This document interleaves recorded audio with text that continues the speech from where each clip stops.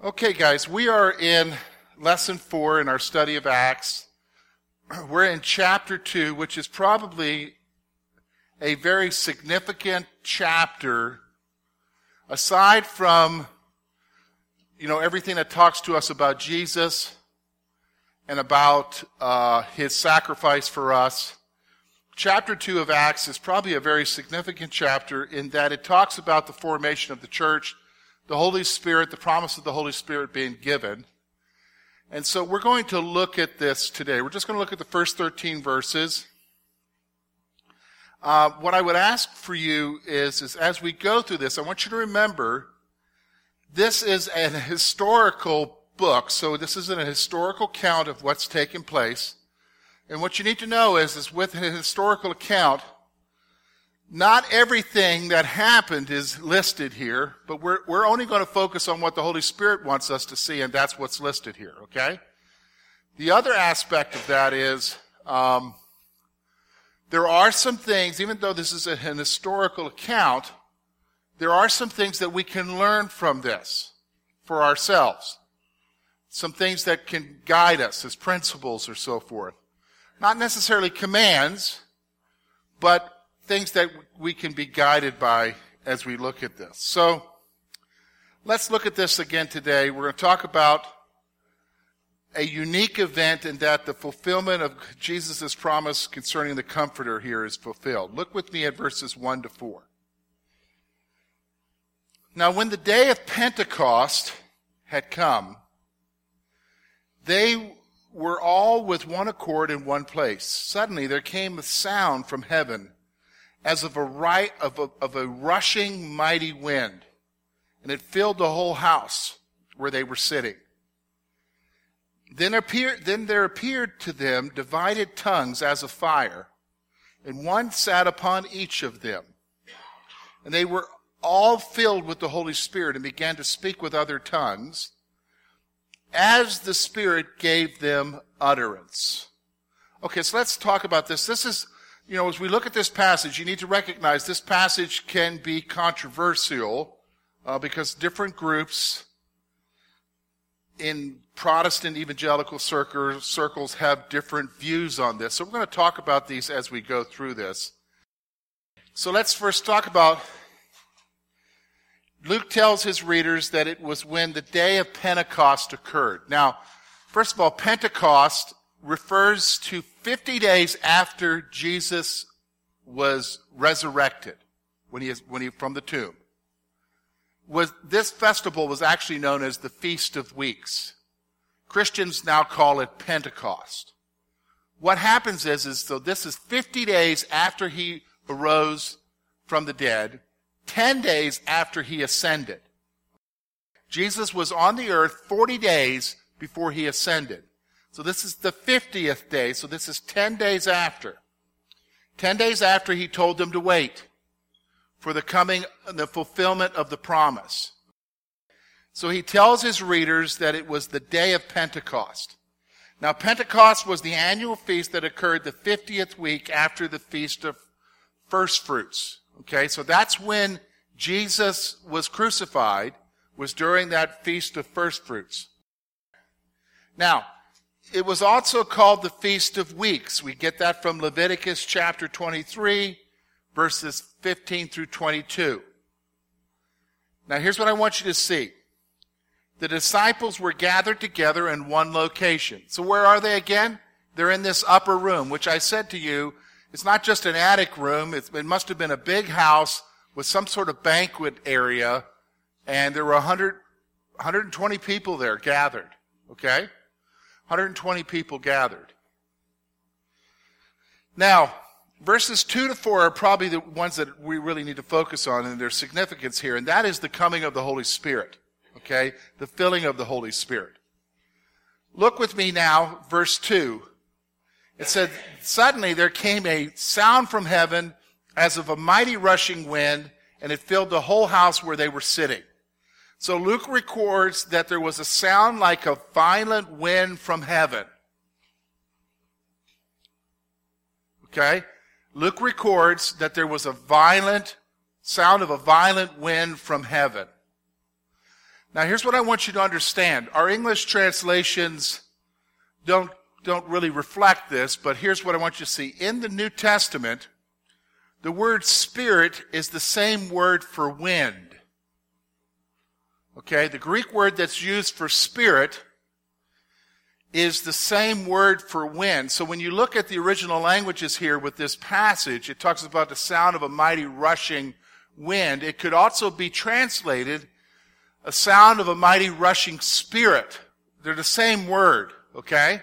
Same word here. And that makes you, how many, can any of you remember a conversation Jesus had with someone that talks about the wind blows where it may? Do you remember a conversation Jesus had with somebody? Who was that person? Nicodemus, okay. John chapter 3, verse 8. Here's the text. The wind blows where it wishes, and you hear the sound of it. You cannot tell where it comes from and where it goes. And listen to what John writes. So is everyone who is born of the Spirit. Do you understand what I'm saying? So it's an interesting concept here. The word wind there is also translated spirit, but Jesus is obviously making the point. The wind blows where it will. So here we have a mighty rushing wind taking place. Verse 3 then tells us something very interesting, okay? That they hear this mighty rushing wind, and then they see these cloves, okay? These cloves of fire. I think verse 4 says, divided tongues, these tongues of fire, okay? So like, for instance, if you look at our picture there on our, up on the PowerPoint, you'll see the flames there. Those are called tongues, okay? So obviously there were these divided flames that rested on each one. So there appeared to the disciples tongues of fire that rested upon each one of them.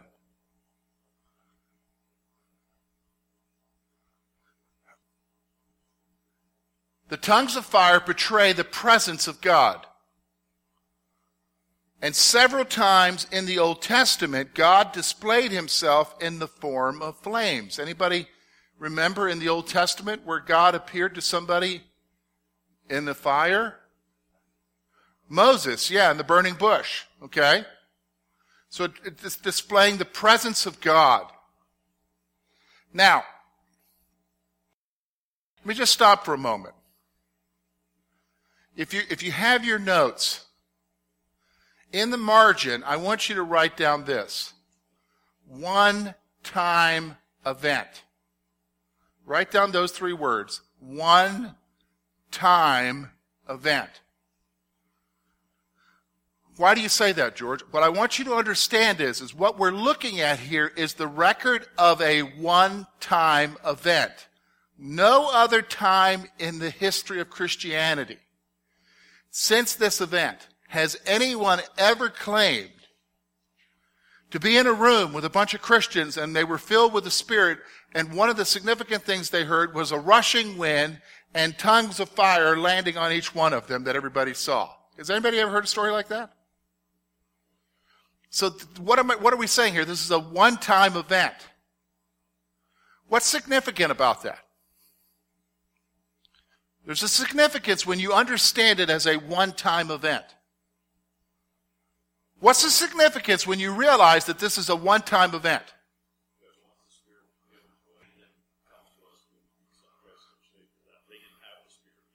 Okay.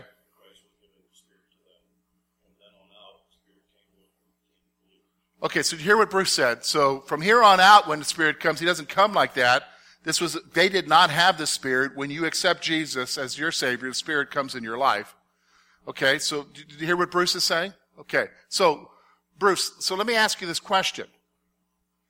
Was this event signifying something special then? Okay, the coming of the Comforter. All right.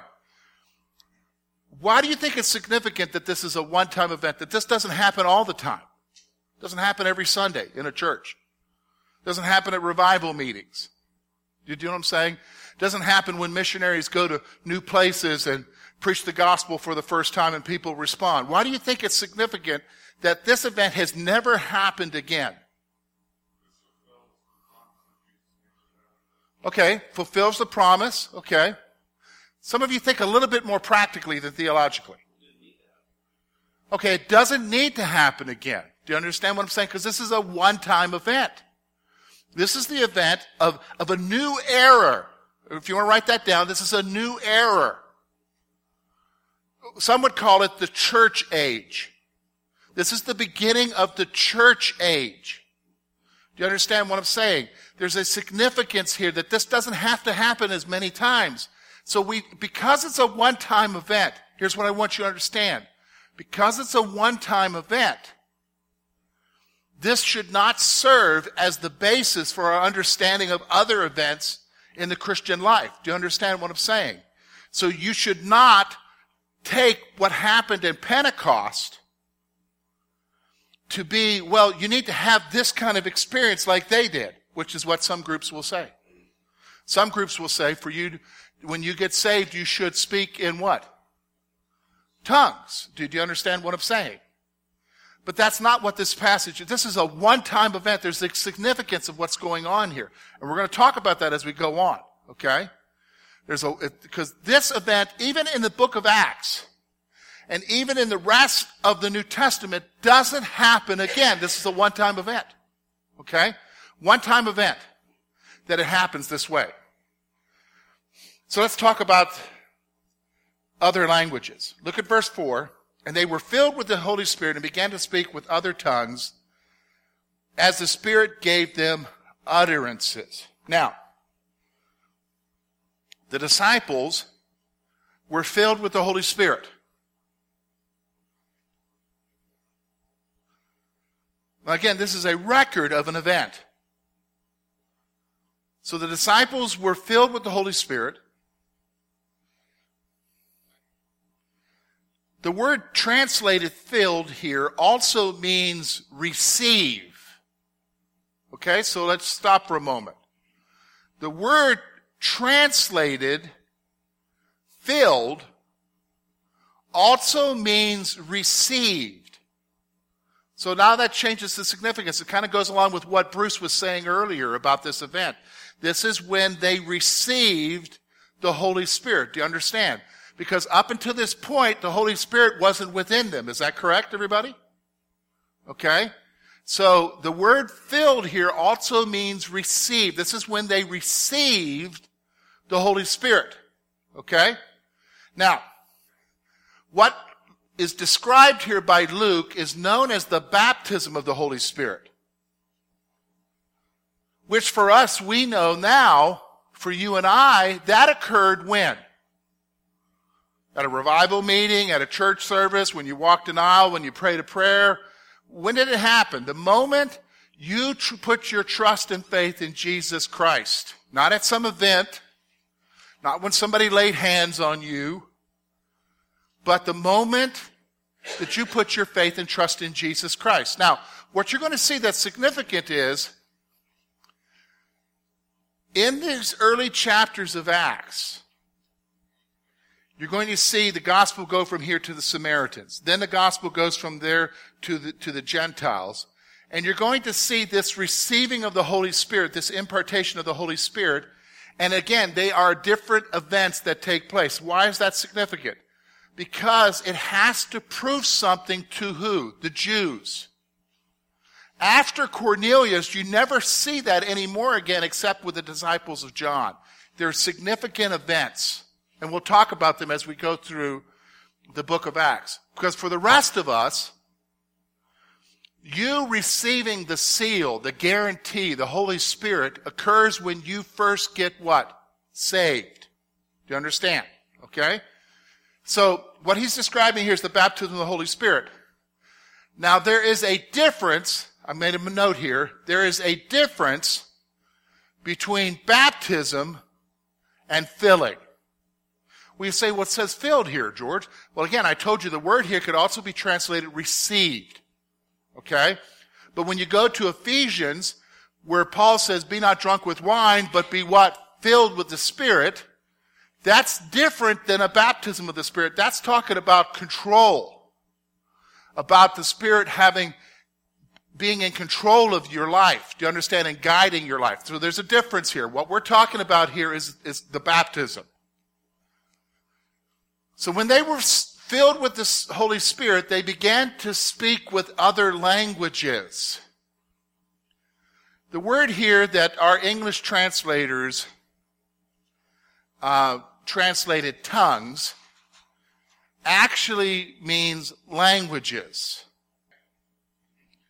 Now, some people will say to you that what's being referred to here is ecstatic tongues. Does anybody know what ecstatic tongues is? What we mean by that? Charismatic tongues, yes, okay. And then he says like tongues of angels. Ecstatic tongues is speaking in a language or supposed language that nobody understands. Have you witnessed that before? Have you seen that? Sometimes you see that on TV and so forth. So what our charismatic friends would say is this is what's happening here in chapter 2. That is not possible because the context tells us something different. And we're going to see in the context that there were people from other nations who heard their own language being spoken. Okay? Now, when you talk about 1 Corinthians chapter 12 through 14, there it talks about tongues. That is actually talking about ecstatic tongues. That tongues is ecstatic tongues, which is completely different than what we're talking about here in Acts chapter 2. Do you understand? Okay? Yes, Lori.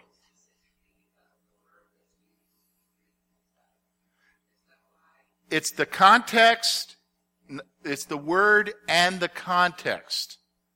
Now, in 1 Corinthians chapter 12 through 14, it's still the same word, but the meaning is different because the context tells you the meaning is different. Do you understand? You've got to look at what the context says. So what the context says here, look at verses 9, verse 8. And how is it that we hear each in our own language in which we were born? So the context is telling you that they're speaking another language. So, okay, let's put it down to a level where everybody can understand, okay? Let's say this event was happening right now with us, okay? This event was happening right now with us, all right? So the Holy Spirit fills us, we begin to speak in other languages. That would be like, okay, then all of a sudden Sam starts speaking in Chinese. And Bruce starts speaking in Russian. And Denny starts speaking in Swahili. Okay? Do you know what I'm saying? And everybody begins to speak a different language. And you go out of the building, and there are people from all those countries there, and they hear you proclaiming the goodness of God in their own what? Language. Do you understand what I'm saying?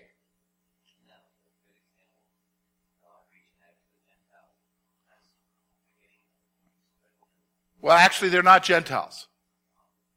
They're from those countries, but you're going to see the context tells us that they were pilgrims, meaning Jews who were from those countries. Okay? Jews who were from those countries. So when they were filled, they began to speak in other languages. Okay, so now, let's look at verses 5 through 11, and we're going to talk about who heard them, the pilgrims, okay? And there were dwelling in Jerusalem Jews, devout men from every nation under heaven. Okay, so right off the bat, it's telling us these people who heard them are what? Jews. Devout men from what? Every nation. Okay? Now, and when the sound occurred, the multitude came together and were confused because everyone heard them speak in their own languages. And they were all amazed and marveled, saying to one another, "Look, are not all these who speak Galileans? And how is it that we hear each in our own language in which we were born, Parthian and Medes and Amalekites, and dwelling in Mesopotamia, Judea and Cappadocia, and Pontus and Asia, Phrygia and Pamphylia, Egypt and parts of Libya adjoining Cyrene, visitors from Rome, both Jews and proselytes, Cretians and Arabs. We hear them speaking in our own tongues the wonderful works of God. All right, so let's stop. During the feast, so again, remember now, why are all these folks in Jerusalem? Well, it's the Feast of Weeks. Do you understand? The pilgrims would come to Jerusalem, because that's where the temple was. They would make the pilgrimage to be there for these religious festivals. And so it's the Feast of Weeks that we call Pentecost. Okay?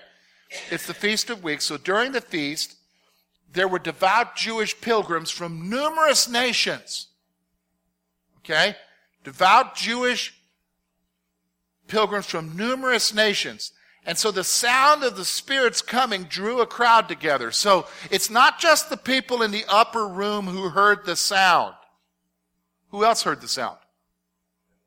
Everybody else did. And so it gathered a what?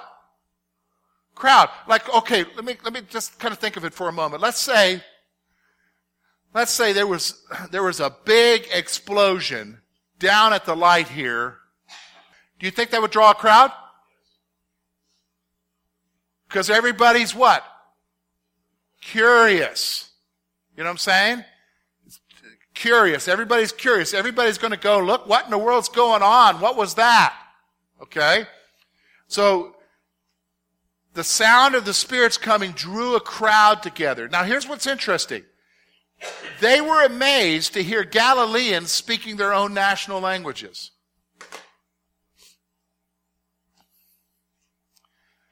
Basically, I want you to understand how Galileans were viewed. Galileans were basically looked down by the people of Judea. Because they were like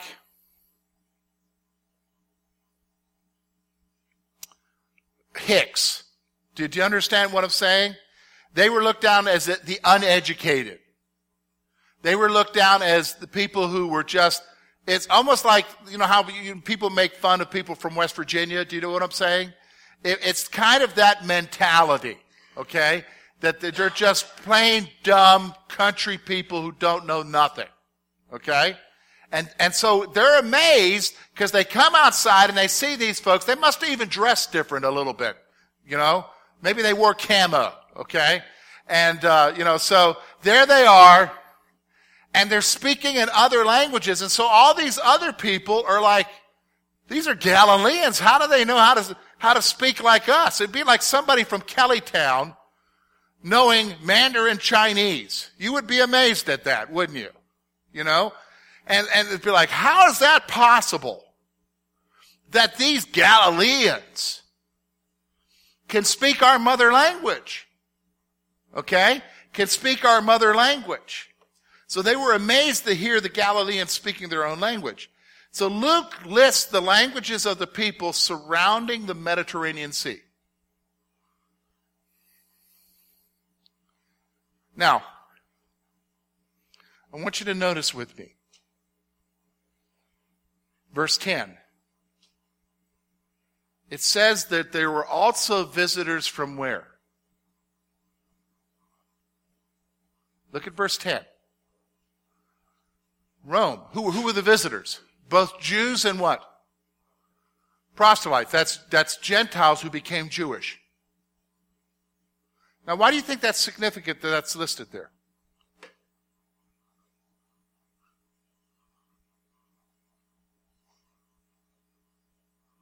Why do you think that's significant?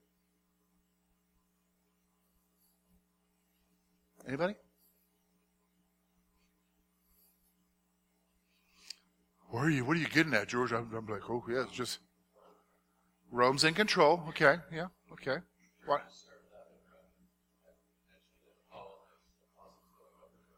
Okay, so the church started up, you're saying.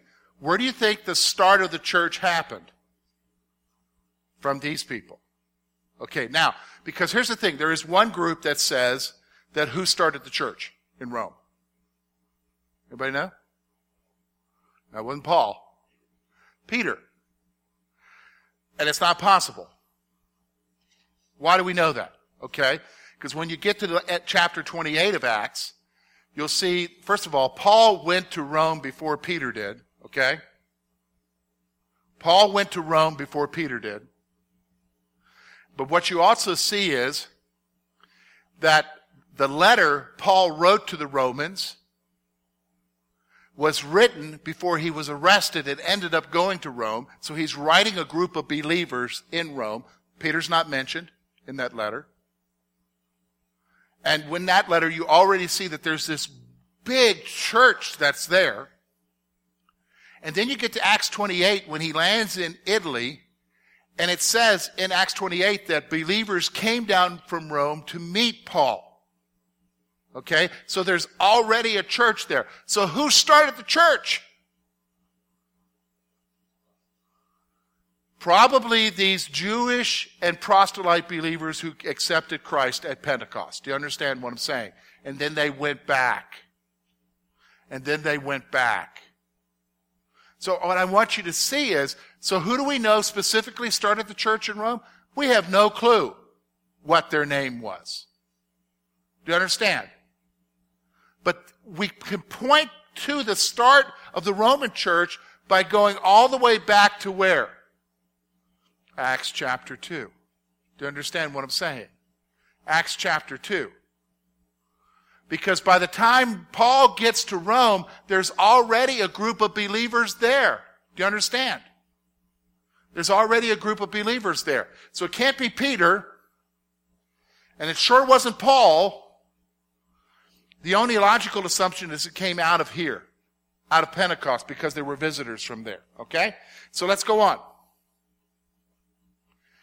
They heard the disciples declaring the mighty works of God in their own languages. Now, let's look at the response. Look at verse 12 and 13. So they were all amazed and perplexed, saying to one another, "What could this mean?" And others, mocking, said, "They're full of new wine." Okay, so we see two responses. First of all, they're perplexed.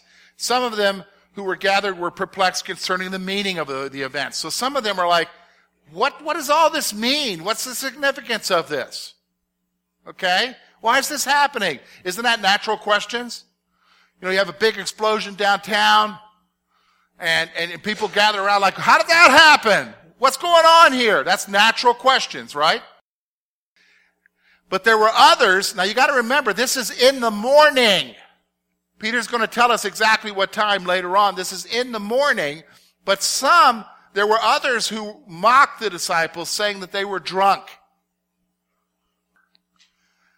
Now, I'll be honest with you. I lived with an alcoholic. And before I became a Christian, I drank. I don't recall ever speaking in another language.